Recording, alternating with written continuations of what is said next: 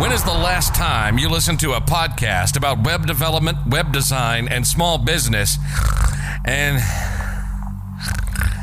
didn't fall asleep?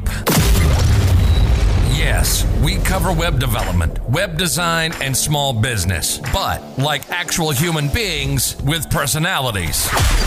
If you're a beginner, we're not going to talk over your head. It's more like asking your buddy for help. We have guests, we have fun, and let me tell you, these two can get off on a tangent. Ladies and gentlemen, welcome to HTML All the Things Podcast. This is Matt Lawrence and Mike Curran. That's it, everybody. We are back. This is the HTML All the Things Podcast. This week we're going to be talking about learning JavaScript from scratch. So this is going to be an episode that is tied to a previous episode we did, I think approximately 2 or 3 weeks ago. That episode was titled Become a Junior Developer, Learn Web Development from Scratch. In that, we cover the first 2 pillars of 3 pillars. So Mike and I have said over and over again, the 3 pillars of web development are the foundational technologies, which are HTML, CSS, and JavaScript, and that you should learn those, we recommend, before going into something like a framework, like a Svelte or a React or whatever. So in that first episode that I just mentioned, Become a Junior Developer, Learn Web Development from Scratch, we talked about HTML and CSS. We also talked about education and different pathways that you could take. And that episode was supposed to be sort of a gentle guidance or a gentle push toward someone who is completely new. Maybe you've absorbed some web development content and realized just the sheer amount of things that you could be learning, realizing, okay, I need to choose a direction. Which direction do I choose? So that episode gently pushed you in that direction. And this is sort of almost the continued part, because the third pillar, JavaScript, is very packed. It has a lot of stuff in it. So we're going to be talking a little bit about education, but the majority of that conversation was in the previous episode, like I just mentioned. Link will be in the show notes, of course, if you want to go check that out. This one's going to be almost completely JavaScript related. So if this sounds interesting to you and you want to support the show, you can go check us out on that Patreon. Leave a review or rating on your podcast app. Join us in our Discord server or share this with your friends. Now, Mike, someone starting from scratch, maybe listening to this, they're thinking, hey, I've learned my HTML, I'll learn my CSS, or maybe they're just trying to still determine which direction they want to go, and they hit JavaScript in their research. And they're thinking, oh, this is a lot. What do you have to say for those people that are starting right at square one? So I want to cover first and foremost why you need JavaScript, right? Because it might be confusing to some when you're first stepping in and they see that, hey, I can build a full site in HTML and CSS. I can make it responsive. I can have all the content information in there, and that's all I really need, right? And the answer is usually no. But sometimes yes. Or maybe it's like 50. I don't know. I don't know what the breakdown is. You can do a lot with HTML and CSS. I don't want to disparage it. If it's just a regular, business card website that doesn't need any interactive content, any interactivity, any form submission, nothing, you can get by with just HTML and CSS. I would say that a good way to like talk about that is almost like if you're staring at a website that is just still, there's not, and actually there can also be some things flying around like animations and stuff. But if we just take a basic example where you just look at a website, even something like Google Drive, the functionality of that type of stuff is a web app. It's very complex. It has a lot of stuff. An e-commerce site, there's a lot of that. But if you just take a snapshot where someone literally like presses print screen and then paste that into Microsoft Paint or something, all of that visual element, for the most part, if not entirely, can be made with HTML, CSS, and no JavaScript. So this is like the interactivity step. Right, exactly. But to actually go and, copy paste files or drag and drop something, anything like that, that's when you're looking at the first step into JavaScript. Okay. So as soon as you want to add interactivity, data analysis, data consumption, right? As soon as you want to do some sort of, click handling. So you have a button that needs to calculate a number. Maybe you're making a calculator app, whatever. That's where you're going to be stepping into JavaScript. Now, I do want to make a distinction here because a lot of things can be done back-end versus front-end. So we're going to be talking specifically about front-end JavaScript because that's the way JavaScript was meant to be used initially when it was created. And the path that we're teaching right now is very focused on the front end. HTML and CSS are both front end. So the JavaScript addition to this is just a way to enhance the front end experience, your front end knowledge, and to make you a better front end developer. JavaScript can be and is used heavily on the back end, as well as many, many other languages. We don't want to get into that right now. That's clouding your field too much. And I think if you're getting into web development, if that's your first foot, focus on the front end. Okay? Because having too much is going to overwhelm you and you're going to go down different paths, and that's not going to be good. So with that being said, I want to kind of lay out a few actual practical examples of why you need JavaScript. Okay? So one of them, really simply, imagine a website with a little switch that switches from light mode to dark mode. You know, some people prefer light mode where everything is white, and some people prefer dark mode where everything is kind of a darker background color so that it's a little bit easier on the eyes. Okay? A switch that switches the theme between one and another requires a little bit of JavaScript because you need to be able to detect the state of a toggle switch and re-enable themes based on that state. Okay? So that's one reason you would need JavaScript. Having said that, again, all of these examples, or most of these examples, technically you can do a little bit of backend trickery, but again, don't worry about that. That's not something that you need to learn. You can do this with JavaScript, and it can be done easily with JavaScript. Dynamically displaying the weather as it changes in real time. So imagine you have a little weather widget on your app. Maybe you have a news website where you need to display the weather. So if you wanted to automatically update in real time as the weather changes, you can build a little API pulling into your application using Fetch or Axios or whatever. Like there's many different ways to fetch data. We'll talk about that a little bit later. But to fetch data on the front end, you're going to need some JavaScript. Just know that.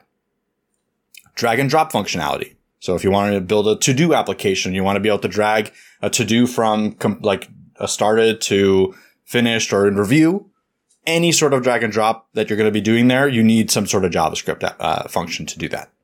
Okay. Storing and reading settings. So imagine you have a little application that maybe stores a user's preferences. Like, go back to the dark mode, light mode. So next time when they get to the page, if they've already clicked on it, we store that information in local storage or cookies. Well, to store it and then read it upon load of the website, you're going to need some JavaScript. A real-time chat, you're going to need some WebSockets, you're going to need some JavaScript. Complex animations. So Matt mentioned you can do some animations with CSS, right? Plenty of animations. But as soon as you're starting to do animations based on events, based on something happening, based on data coming in, and based on maybe some really complex stuff like stuff popping in and out, flying left and right, certain things like that, you're going to need to use the JavaScript animation API or a library that supports it. There's a few exceptions I just want to say, just because this episode is geared toward those that are brand new. There are some exceptions. For example, if you hover over a button, CSS can handle the detection of the hover, and then you can apply a style whether something is hovered over or not hovered over. There's other examples of that, but what Mike's saying is something like if Google Drive, for example, does an animation where like a firework goes off when a file is done uploading. Well, that's going to require some JavaScript, maybe even some backend code to detect, yes, this file is indeed backed up now in Drive. It's uploaded. Now fire this animation. Yes, exactly. That is correct. Just starting that animation is going to require some JavaScript. Anything to do with audio video, that's going to require some JavaScript, other than the fact that you could just like statically play content, or statically put a player with the audio element, HTML element, or the video HTML element. If you want to control the playback of it, like, you know, running it at different times, or having your own play button there, or being able to load the video dynamically from a server or something like that, that's going to require some JavaScript. If you want to control the experience beyond letting the browser interpret it, because the browser, most browsers, modern browsers do, in fact, have multiple things like they can read PDFs, they can listen, or they can play music, for example. They can play videos in most cases. But if you want to control that at all, and the reason why I'm even bringing this up is Mike knows that I spent hours trying to get a custom podcast player only to have it work everywhere but Safari. So that was fun. So that's the problem, is that when you are relying on some of these APIs in JavaScript, there also comes the fact that some of them work in browsers, some of them don't. The good news is that it is getting better. Stuff is becoming more cohesive, and there is a way to check if something works, right? You can use caniuse.com and put in whatever you want, like video, into caniuse.com and see what's supported and what isn't. So it is a challenge. It's still going to be a challenge moving forward, but it is a little bit easier nowadays. But regardless, those are the examples that I have for when you would need JavaScript. Those are a very small subset, like a tiny, tiny subset of everything that you could do with JavaScript. I just wanted to give some real world use cases to put it into your mind about why you're learning this complex feature of web development. Now, let's move on to how you learn it. This episode isn't going to teach you JavaScript. I want to get that out of the way. You're not going to learn JavaScript by listening to a podcast. Not possible.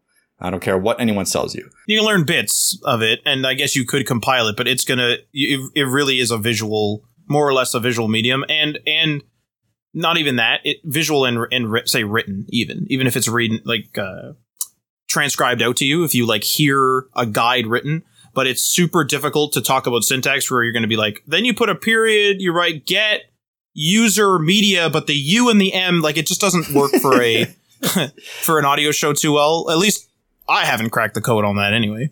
Yeah, we've tried. We cannot crack the code, and we're probably not going to keep trying to crack the code on teaching you JavaScript from fundamentally, right? We'll teach you certain concepts and small tidbits here and there, or we'll talk about them in a certain way, abstractly usually. But for the most part, this is a supplementary piece of content. You want to listen to this.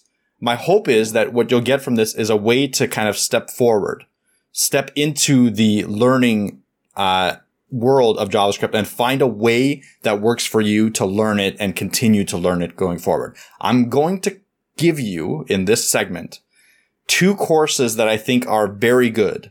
I've vetted them myself. I have talked to many people that have taken both these courses, and they are a good foundational element that I think you should take in your JavaScript journey, right? Because at the start of your journey, let's say that you decide not to take courses and you just want to jump into the code and learn Hello World and just go from there. You can do that, and it's viable, and people do it all the time. But the problem is that without the foundations, it's going to be difficult for you to understand the core concepts of JavaScript as a programming language. And you're going to struggle, especially when we're going to be talking about like error handling, debugging. You're going to struggle with Googling the right thing. You're going to struggle with continuing best principles, best practices, right? Because you're not going to learn them right away. Whereas the advantage that you have over almost anyone else that's already been in the course, already been in and learned them by themselves or took courses a long time ago or whatever, you're going to have the advantage of a clean slate and a way to build a foundation that you can build on top of. Okay. And this is where these courses kind of come in my eyes, right? These courses both teach you not only the foundational elements, but how to put them into practice. They are very project oriented. Every one of these both of these courses have multiple projects that you will be completing, as well as some additional homework stuff that they assign as well, which is, I think, super important. Like Matt was saying, you can listen to it, you can read it, you can watch it, right? Like you can get the idea of the elements, but without actually typing it, without going in and actually trying to run this code, it's not going to stick. Like you can't learn JavaScript visually. You can't learn JavaScript listening. You can't learn JavaScript reading. You have to learn JavaScript actually doing. And that's what these courses give you. They give you practical examples that you can code yourself and verify how it works while you're going and building on the foundations of the course. So I want to jump right in to tell you about the first one. It's a Scrimba course called Learn JavaScript. It's made by the creator of Scrimba. Let me just get his name right now, just because I completely blanked on that. But I believe his name is pronounced Per Harald Borgen. I'm sorry if I butchered that. My bad, but he's one of the creators of Scrimba. And it is a solid course. It is a solid course because it teaches you all the fundamentals that I'll be covering in the next segment, as well as gives you very clear instructions on how to set up your coding environment, which I think is very key, because even though Scrimba has a built-in code editor and you can kind of follow along right in the video, which is a really cool feature of the platform, what I think is also really important is you to set up your own local environment and start screwing around with your IDE like VS Code, right? And start screwing around a little bit with Git, which is, again, part of this free Scrimba course. Okay, so they cover a lot. It is a pretty hefty one, but it is something that can take you from zero JavaScript to a pretty good foundation, in my opinion. Like, this is a foundation where you can build something yourself. That's where I see the foundation leading, and that's where it needs to be an actual useful course from what I can see. How long are people looking at, even if you approximate? I'm not sure if you have the numbers there for hours or anything, but every course always sounds great until people look at it, and then it's like, this isn't a 3-minute read. How long do you think? It's 10 hours. 10 hours course, okay, and then there's also homework and stuff. Yeah, so 10 hours of content, and then there's going to be some homework, so I would expect, probably 15 hours. Which is, 15 hours. If you really think about it, we used to go to school for, at least here, for 6 hours a day or longer, so that's pretty good. Yeah. 2 days to hit, 12 of the 15 hours is correct. I'd spread it out over a week. That's how I would do it. I wouldn't overload yourself every day. I would, spread out your 207 lessons that are in this course over a week time, or 2 weeks even, right? Spread them out. Make sure you're giving enough of your brain to do the lessons that they're giving you, to do the practice. Give time, right? Don't overburden yourself. That's really, really key with any course that you take. Don't take on too much. Like, if you could do this in 2 days, for sure. 10 hours, like Matt said, 2 full-time days. But if you're just starting to learn and you embrace and you engulf yourself in this, unless you really love it, if you engulf yourself in this, you could burn out really quickly. Yeah, so again, it really depends on your learning style, but most people are not going to be able to cram literally an entire programmatic concept, especially if you are, again, talking to the absolute beginner, where Mike and we came from a background in school where we understood programmatic concepts. We understood loops, ifs, how to think like a computer, how to think, say, logically is what they used to say. Computer logically is what that means. And for you to not understand the concepts of that, to then just go, well, I'll just learn JavaScript really quick. It's like, well, there's syntax to learn for sure, but you got to know, like, what a loop is and why you're doing it. You can't just be like, I know how to do a loop now, but why is that used? I don't know. It's important to have that concept of, like, being okay with taking your time. These courses are not required to be done in a certain set of time. This isn't school. So the traditional schooling path is a whole other thing Matt talked about in the previous episode. There's some benefits to it, but the great benefit of self-taught and going your own path is that you can take the time that you need personally to learn something. And I really, really encourage you to find your threshold. Some people, they 1 hour a day is all they can do when they're learning something new, right? Like from scratch. That's it. Your brain just shuts off after an hour. Okay. You know that number. Great. Some people 4 hours, some people 5. It doesn't matter. So just understand your own threshold, find it, and learn the way that best suits you. That's what this whole process is about. Okay. Going back to Scrimba, the Scrimba course, right? So it's free. You don't have to sign up. You don't have to pay anything to learn it. You can do all 10 hours, 15 hours, whatever, all for free. You don't even have to sign up. That's pretty good. Actually, that's a good point. You might have to sign up to actually get access to it. Very good point, but it's a free account, okay? There are some benefits. Obviously, Scrimba has a whole, like, bootcamp platform that you can sign up for. And these courses, the free ones, are included in that, as well as a bunch of other, like, premium courses and a whole roadmap if you need something a little bit more structured.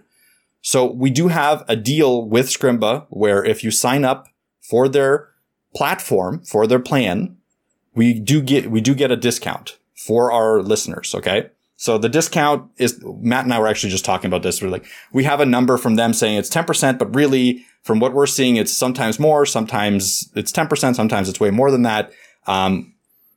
It's a good discount. So if you want to use it, we do get a kickback, and it would be awesome to see anyone take this course or take a roadmap from start to finish. I would love to hear how it goes at the end of your journey, right? Let us know. Reach out to us on HTML Everything on Twitter. The discount comes from a URL. The URL is tinyurl.com/Scrimba hat.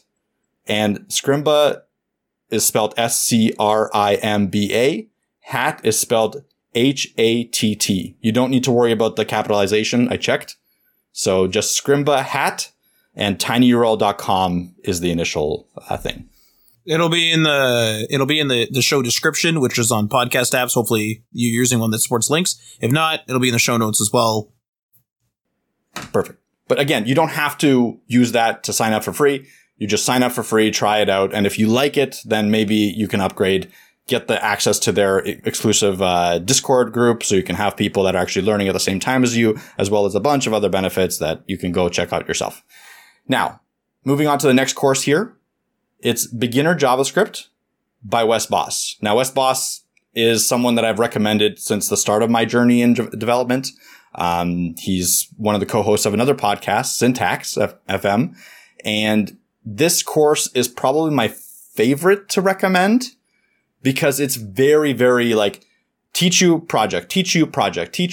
Like there's so much you're going to build in this course. Like it's crazy. And there is a free element to it called JavaScript 30. Now this is a free part of it, but it's not really a course. It's just 30 projects that he will take you through how to build so that you can again add more practice to your learning.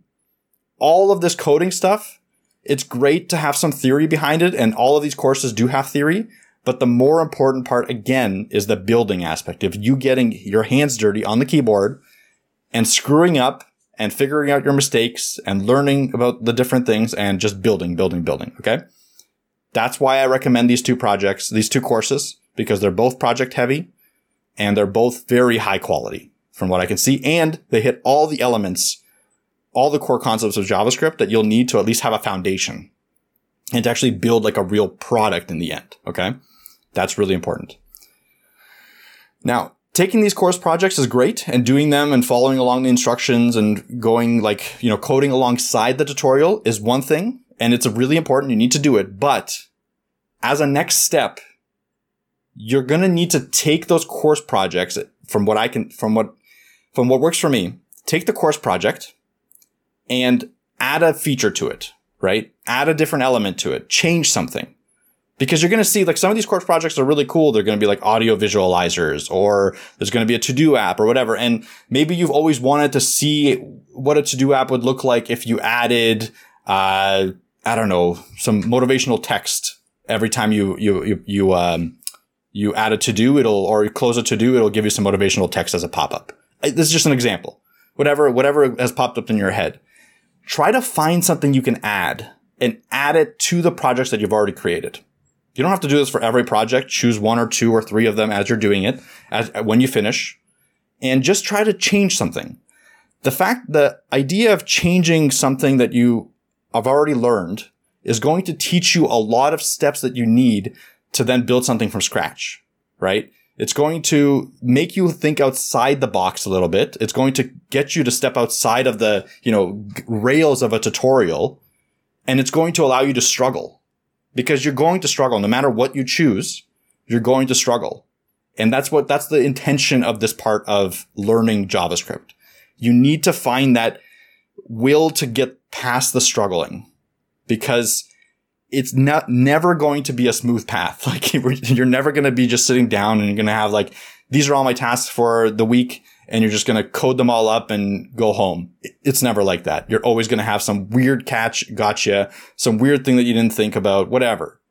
Okay. And you're going to need to be able to debug that and figure out how to get past it. Change your method, right? Find what the error is. Google what it does. Try a different thing. Try a library, whatever. Having that like explorative approach to learning is going to make the next part of the process, which is building your own project from scratch, a lot easier for you. Before we move on to that, I do want to point out something that I do that might help you. So Mike was saying add some stuff to some projects. That's absolutely like a good way to do it. For me, what I do is I take the lesson, if I'm taking a course, or just watching, I guess a YouTube course is what it would be. And I take the lesson right as at face value and understand sort of that basic theory. So a recent example for me was learning how bind worked in Svelte/SvelteKit and really figuring that out. And then immediately I start playing with it and I go, like, this isn't even for my project. I just immediately go, well, how do I break that? Can I access that here? Can I access any question that pops up into my mind within reason? I will try to figure out with what we've done so far in the lesson. And if it spirals out of control, I think, okay, that's it's a different concept. But, can I take this bind and put it into a different variable? Can I take this bind and put it into a mathematical calculation? What can I do with this other than have these two values be bound together? What does bound together really mean, or what's the practicality of it? And that's where I get my sort of extra experience from, is instead of adding, which is absolutely a valid way to do it. For me, it's more so that I don't just learn something at its face value. I try to answer any questions that I would ask in a classroom environment. That's a good way to put it as well. For sure, just try to get past the issues that come up. I know I go back to my traditional education, and a lot of times when I was in a group assignment or something like that for programming, and we had groups of 3 or 2 or whatever, it was always one person that was doing all the programming, and the other person was just relying on them in that because they would try to learn programming and then fail and then immediately give up. So they'd be like, I couldn't get past the first step. I don't even want to do anymore because this is too hard, or something like that. I don't know what the logic is, but it's like, as soon as I saw them get past a step or get past that, wait, this is screwing up now, but if I, push through it a little bit and Google it and figure it out, it actually does work. That connection between not working and working is what drives them to move forward, is what drives them through and actually makes them learn how to code. Because just being able to copy paste code and make it run is great. But being able to figure out what's wrong with code is a whole other thing. And be able to write code from scratch is obviously another level on top of that, right? And that's what we're going to talk about right now. Is the next part is you've figured out how to follow coding tutorials. You figured out the core concepts of code through these courses. You've altered them a little bit, added some cool features. Great. But now try to find something you want to build. Okay.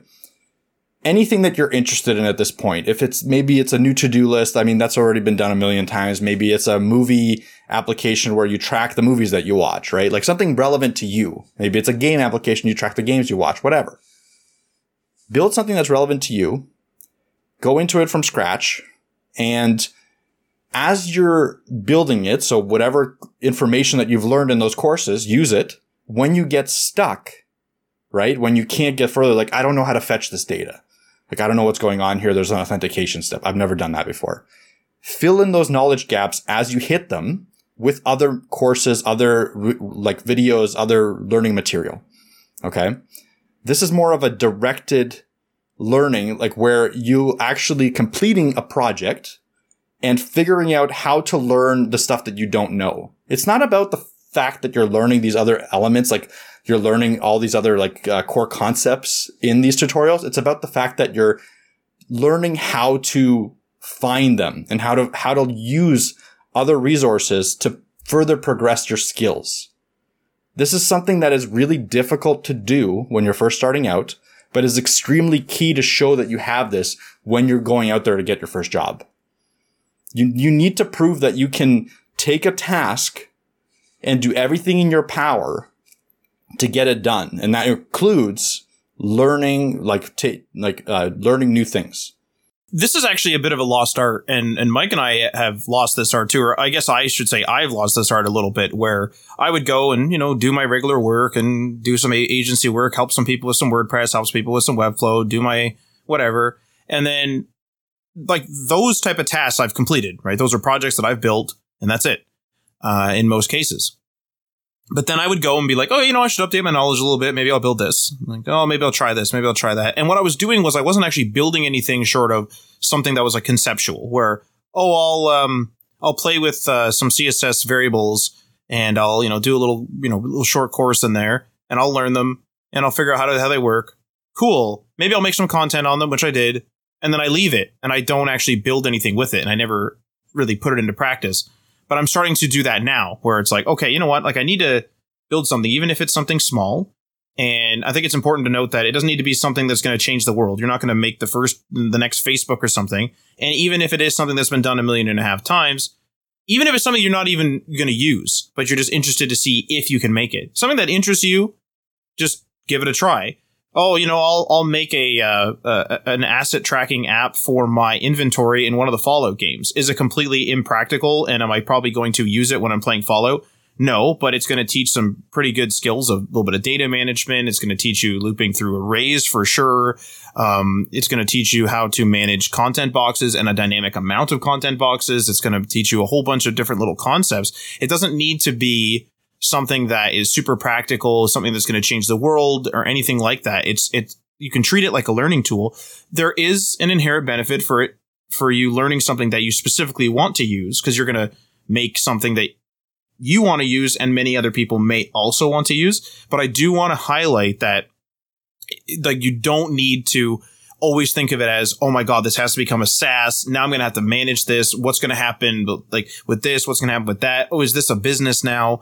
You don't want to bring in all those questions. You just want to take it and build it. With the Full Stack Struggle episodes that we've been doing, I'm building out this Svelte Kit application.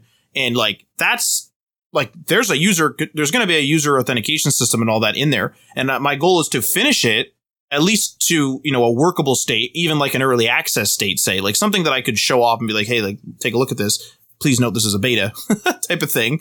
But I'm not going to like sass this out where there's like a proper like privacy policy and all the different legal things, because it's not a public business. It's literally me learning how to make something that could be pushed into something that's real.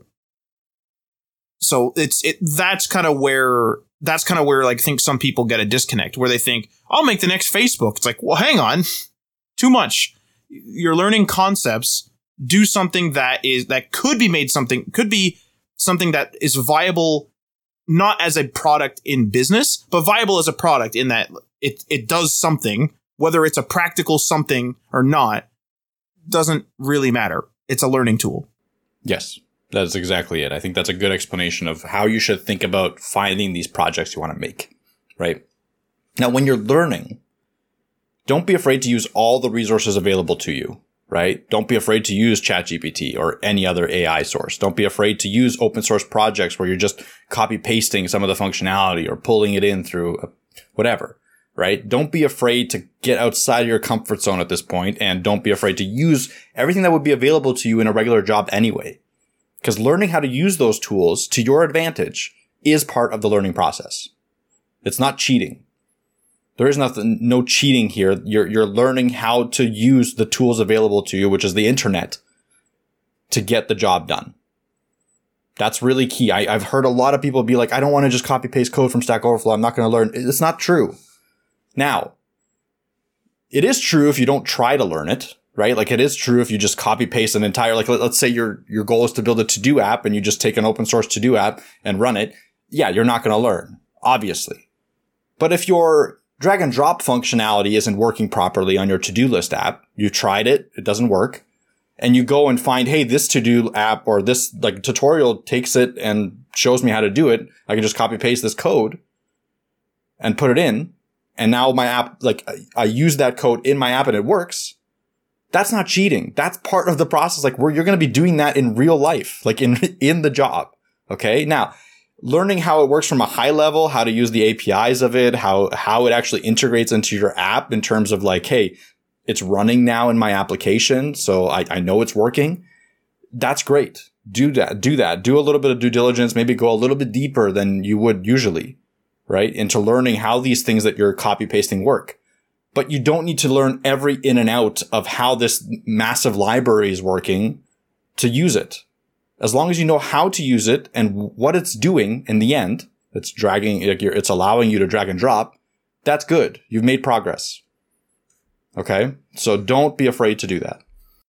There's another thing too, especially if something is repeatable. I published a social media post on this where I was doing this Svelte/Kit project, and what I was doing was I'd come back from a hiatus and I hadn't worked on it in like a month, or I think maybe more than a month.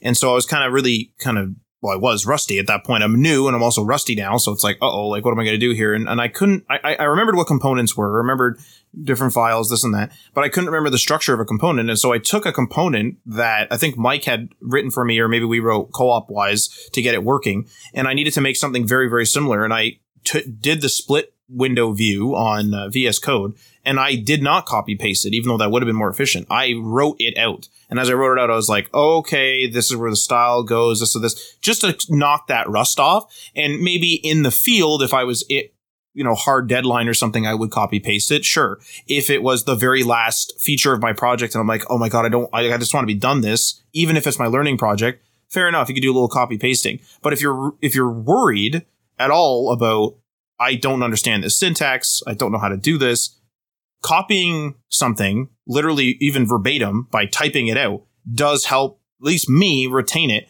and help me go, oh, wait, is this an error? Like, wait, what does this do? And then I can quickly go and Google that really quick. And it's just re-familiarizing yourself with it.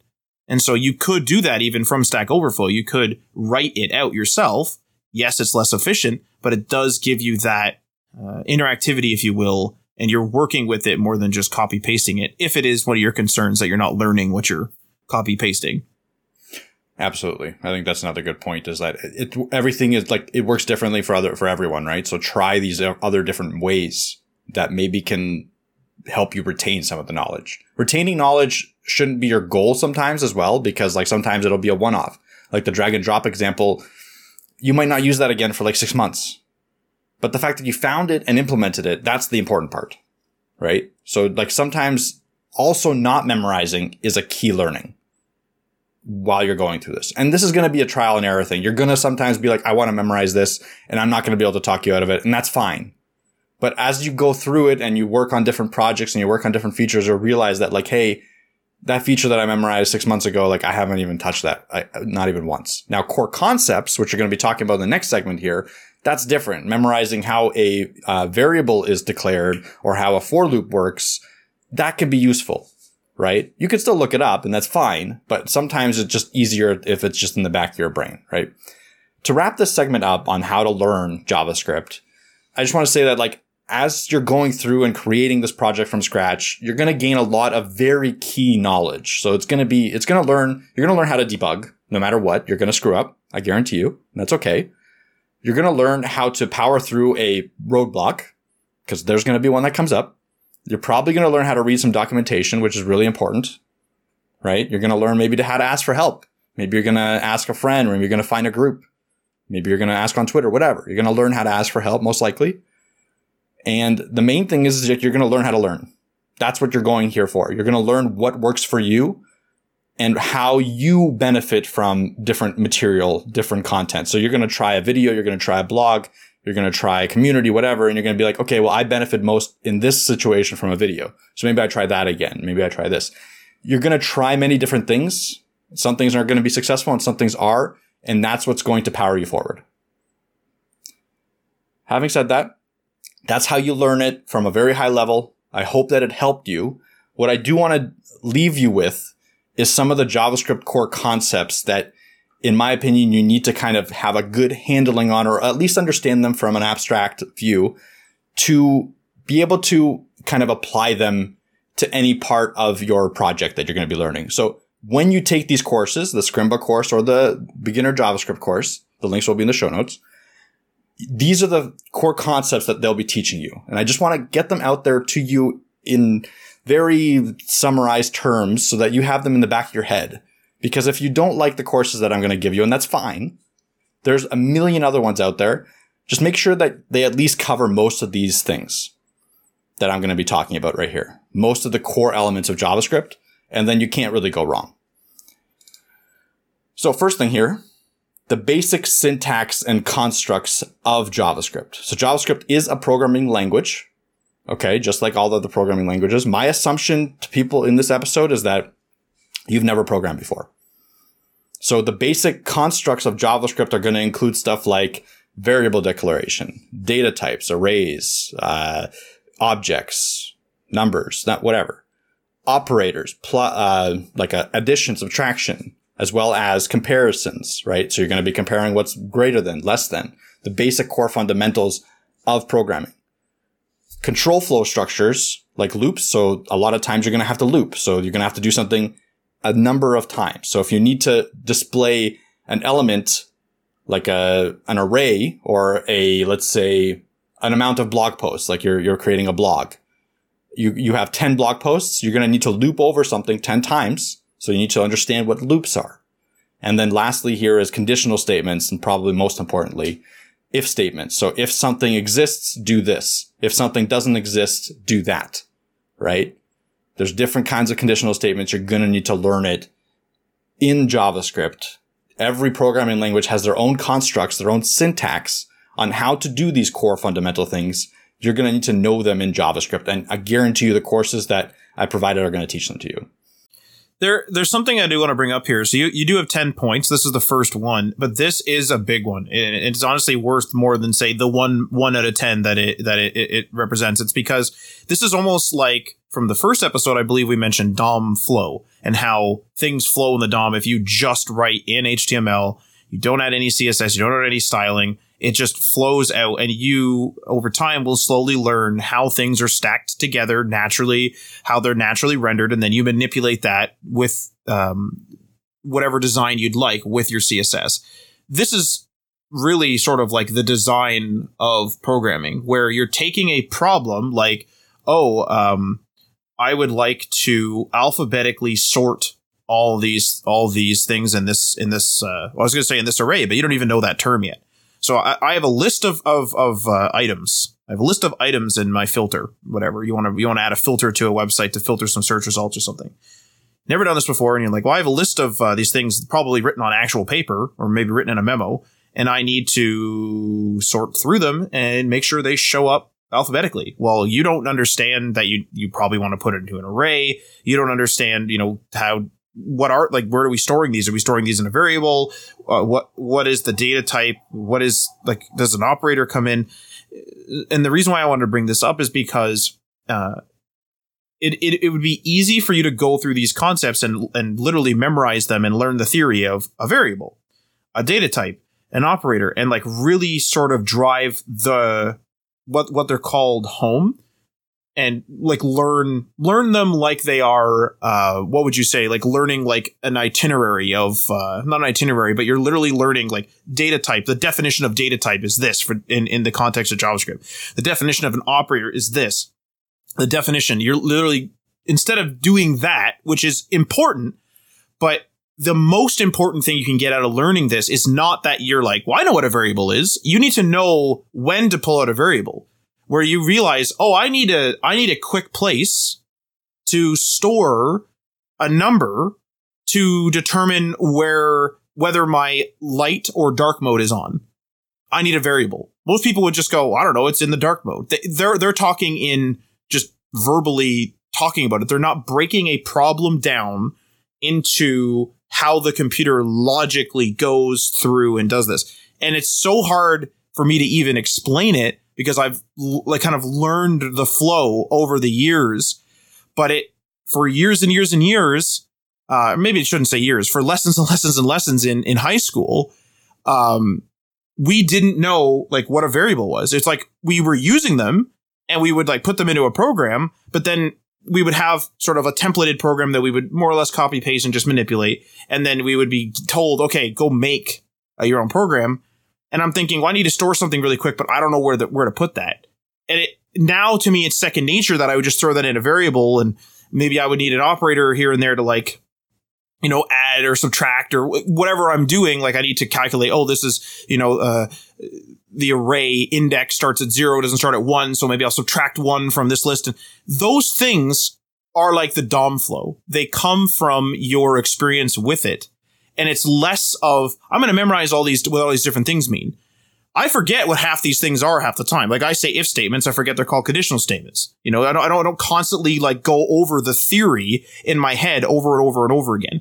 It's almost like if you learn to play piano, which I did years and years and years ago, there's music theory days, sure. But the music theory days don't allow me to play. And when I'm playing, I'm not thinking about all the theory. They're important. They go together, but there does come a point where in the real world with programming,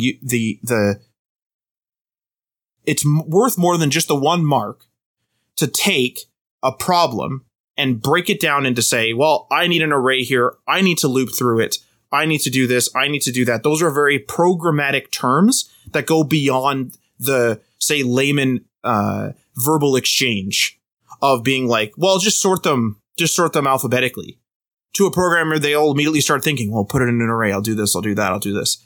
Getting to that state is super important. It's super difficult. And it's something that it's not going to, at least in my opinion, it's not going to come to you until you really start doing projects, whether they're given to you by a course or not given to you by a course, whether they're just something that you come up with and you decide to do it. You're not going to understand let's say the flow of JavaScript, the flow of programming, because these concepts, I think every single one Mike listed out, unless I'm wrong somewhere, can be applied to other programming languages. You can go to Python and there's going to be variables. You can go to just Java and there's going to be operators because you're going to be doing math. You're going to be doing adding numbers together, for example. Things like that. These are things that are programmatic constructs that allow a computer to solve a problem for you. And you have to start, what we were always told in high school, thinking like a computer. And the only way to get there is practice. At least that's how I was taught. Absolutely. Practice is definitely probably the biggest part of all of this, of learning it, and something that you should take to heart. And again, I mentioned how important it was during the projects of the previous segment, where like the courses that I'm recommending are project heavy, because that's how you're going to learn this stuff. That's the only way. But again, when you're going through it and you're learning these basic constructs and the syntaxes and all that, it is important to have a little bit of that theoretical mindset, a little bit of that idea of like, hey, this stuff is theory, right? And I'm using it and I can learn it in a theoretical sense using the documentation like MDN docs and stuff like that. And but it's a very side thing. Like it should be something that you do a little bit of before you maybe start your project or before you do a test on the syntax stuff. But the fundamental concepts will come to you as you learn how to build. That's it. Period. Next thing here, functions. Functions are really big in JavaScript. JavaScript is mostly a functional programming language. There's class, like object-oriented programming languages, and then there's functional programming languages, and then there's both. You can argue that JavaScript is a little bit of both, but it's mostly based on functions. You define a function which runs a certain amount of code, and you call that function when you need it to run. And you can call it as many times, and you can pass in different variables from the basic constructs to do different things so that the function can be reused for many different methods, right? Learn how functions work, understand the scope of the functions, understand the different types of functions like arrow functions, and you're good to go on this part. Next thing here, a really big part of JavaScript is objects and arrays. Almost everything in JavaScript is an object, and if it's not an object, it's probably an array. Understanding how to create and manipulate arrays, understanding how to sort arrays, all the different methods that are built in to an array. So like Matt was saying, hey, I have a list of stuff, a list of a grocery list that I want to create. How do I make it so that it's sorted alphabetically, right? Well, that's going to be an array, and the array will have a sort function, and you can use that to sort them alphabetically. But if you need to do something more complex, like sort them alphabetically and by price, right? That becomes a little bit more complex. So you do a double sort, or you do a different kind of sort. So learning those constructs of what is available to you in JavaScript is going to be very key. JavaScript DOM manipulation. This is huge. This is one of the biggest parts of JavaScript, of why you need it. DOM, we've learned about this in the first episode, right, where Matt was describing the DOM flow. The document object model is how the visual part of your application is represented, right? So your divs, your paragraph tags, your buttons, everything, that's the DOM, right? And then the DOM flow, like the DOM, when stuff is flowed in, when stuff is loaded, all that can be detected in JavaScript. So for instance, a really common one you're going to learn in JavaScript is DOM content loaded, which means that all of the core content on your page, your divs, your paragraph tags, your forms, are finished loading and available for access with JavaScript. If you need to change them, for instance, you need to add a to-do, right? You need to add a DOM element to your page. You're changing the DOM. You're going to need JavaScript to be able to create an element and put it into the right section of the DOM. That's what I'm talking about with DOM content manipulation. This is where, I'm not going to get into it, but this is where JavaScript frameworks like React, like Vue, like Svelte, make their bread and butter. They make this a lot easier for you to do and track and manage and all that. But don't worry about that right now. Event handling. JavaScript is very much an event-based programming language. Stuff happens and you react to it. So, but you can also create events. So a button click, someone clicks on a button. That's a user creating an event. And then what will you do? Well, you have to put a click handler, an event like onClick listener, to be able to handle the event of someone clicking a button. DOM content loaded, that's an event. We just talked about that. And there's many, many other events. You're going to need to learn how to create and respond to events. Asynchronous JavaScript. This one is kind of a newer-ish one, okay? But it was always being used. We just called it something different. Asynchronous JavaScript is like promises, callbacks, async await. Those are all key terms for stuff where you need to wait for something to happen and then respond to it happening. So when you're fetching data from an external server, when you're fetching data from, for instance, the weather, right? So you're fetching the weather. You don't know how long that process is going to take because you don't control where the weather is stored. You're using someone else's server. That call could take 10 milliseconds. It could take 5 seconds. You have no control over that. JavaScript runs synchronously, which means it runs one line after another. So what happens when something takes 5 seconds and you need to react to it? Okay. You need to react to that thing that took 5 seconds. Well, all the other stuff is already run because JavaScript runs quickly and it runs up and down. You can use something called a callback or a promise or an async await statement where you can either wait for it to happen before you run the rest of your code. That's what async await does. Or you can use a promise so that essentially when it finishes running, an event is generated in your code and you can react to that event and do something. So if it's something like I'm updating the weather, you're waiting for the weather to come back to you from the server.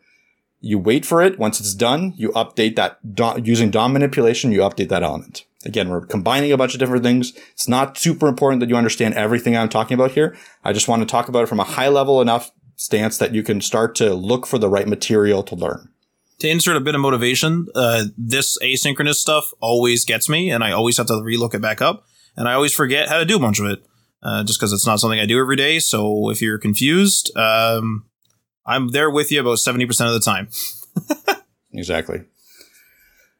Next thing here is ES6 plus features. So JavaScript has different versions. ES6 is the latest version. And because of that, there's new things that have been added to JavaScript that weren't available before. Now, one of those things is new types of variables. There's a new variable type called let and a new variable type called const.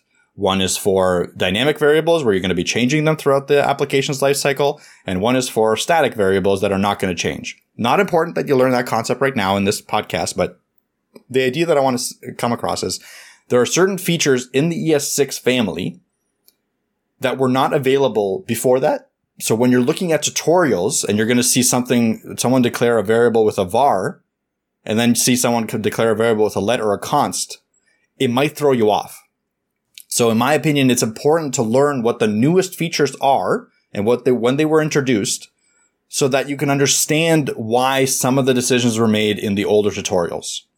Okay. And then you can kind of correlate them and be like, oh, well, they're declaring variables the old way, so I should probably, use this tutorial, but just declare them in the new way and no big deal.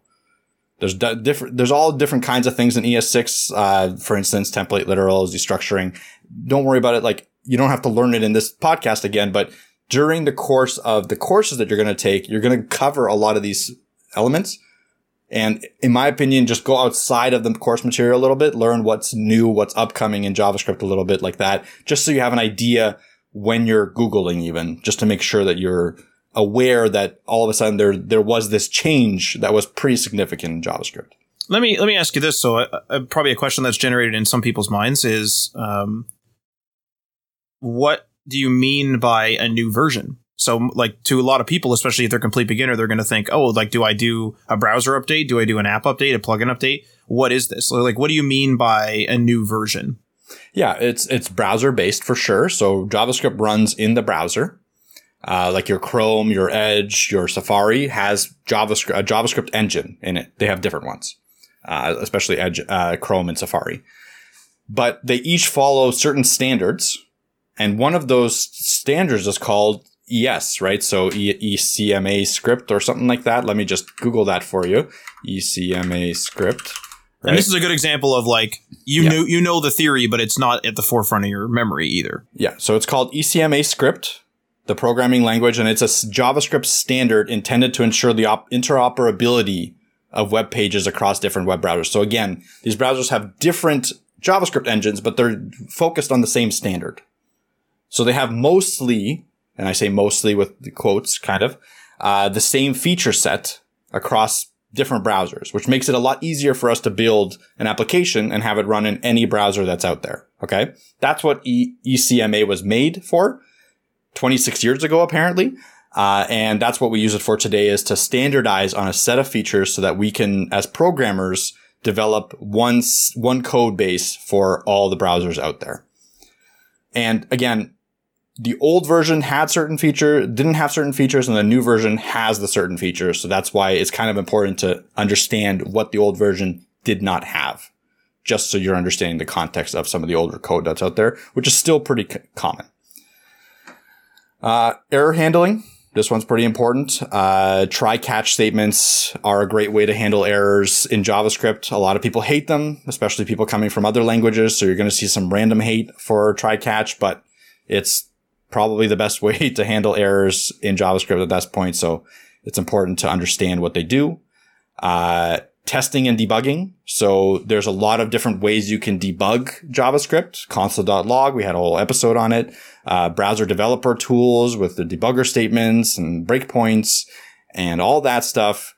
Plenty of different ways to debug. Learn how to debug early on, because as you get to build your own stuff outside the scope of a course, or even sometimes in a course, something will be wrong.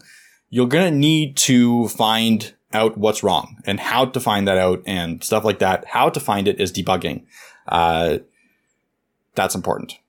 And lastly here, this one, I was kind of hesitant to put it on the core concepts, and I'm still hesitant to even say it, but functional programming concepts. So this is a very high level idea of how you should handle a functional programming language.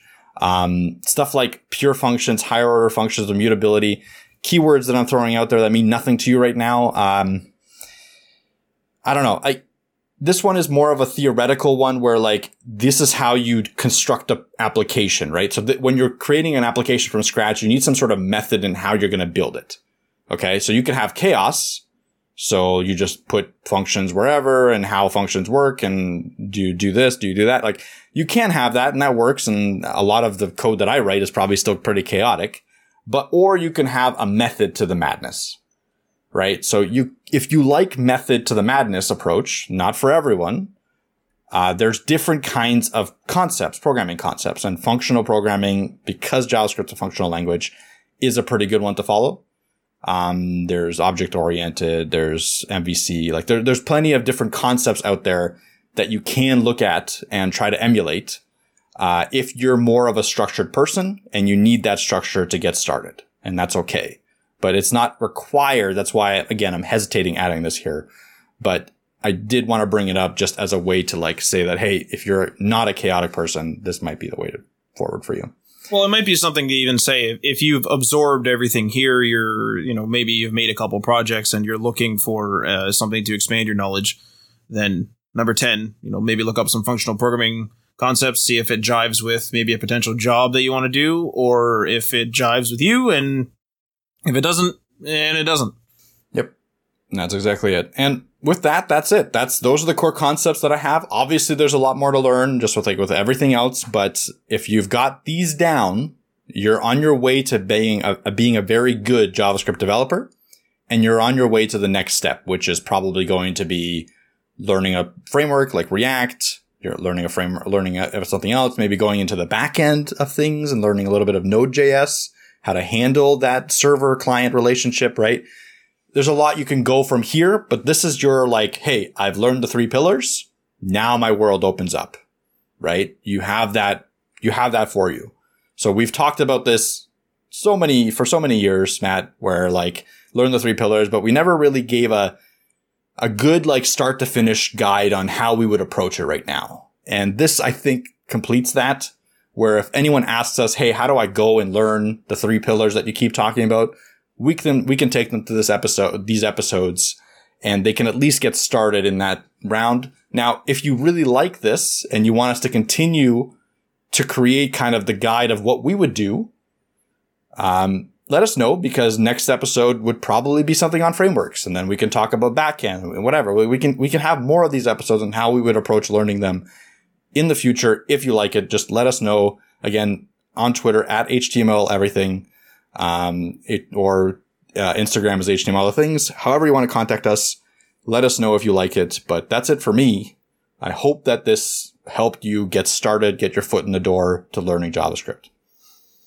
Yeah, I hope these 2 episodes really sort of give you a direction. I want to say a push. Maybe it is a little bit of a push, but especially if you're a person that maybe you've tried to learn and you kind of struggled finding what you should be learning, or if you're a person that's completely at square one and you have never tried programming before, or maybe never tried web development before, and you just see that crazy amount of stuff that you can learn. I know I mentioned this in the beginning of the show, but it is something to reiterate on, because there is just so much that you could learn, and you're just going to look at it and go, well, and you're probably going to move on. So hopefully this kind of gives you a good starting point. I know some people will disagree with this starting point, and they'll think maybe you should be starting with React or starting with Svelte or whatever. But this is the way that Mike and I have learned it. This is the way that we think will help you learn frameworks and other technologies in the future. And if we do another episode like this, or if you'd like another episode like this, like Mike said, please let us know. And then maybe we'll do, a third episode on like, okay, now that you've learned these 3 pillars, this is how you should learn Svelte.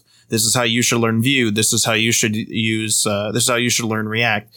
Those type of things might be interesting to you and allow you to sort of follow along with the episodes if you're learning at the same pace as our episodes of this type release. But if you want to support episodes like this, you can do so. That's patreon.com/HTML. All the things, and many thanks to our $3 tier patrons: Ryan Gatchell from Blue Black Digital on blueblackdigital.com, Tim from the Web Hacker on thewebhacker.com, Pip National 9block Media, 9blockmedia.com, Jason from Geek Life Radio via geekliferadio.com, Michael Curie from MC Web Studio via mcwebstudio.ca, Magnus from YesWeb via yesweb.se, Jeff on Twitter via @theJeffMcHale, Fire Ant Season via fireantseason.com, and Gunnar Brunette via gunnerbrunette.com. Feel free to leave a comment or a review on the platform that you were listening to this on, and this outro will sign us off. You've been listening to HTML All the Things Podcast. Web development, web design, and small business. We hope you've gotten some useful and practical information from this show. And we hope you appreciate that we talk to you like human beings. And we hope you had some fun. We'll be back soon. But in the meantime, hit us up on social media on Facebook, Instagram, and Patreon at HTML All the Things. And on Twitter at HTML Everything. Until next time, this is HTML All the Things, signing off.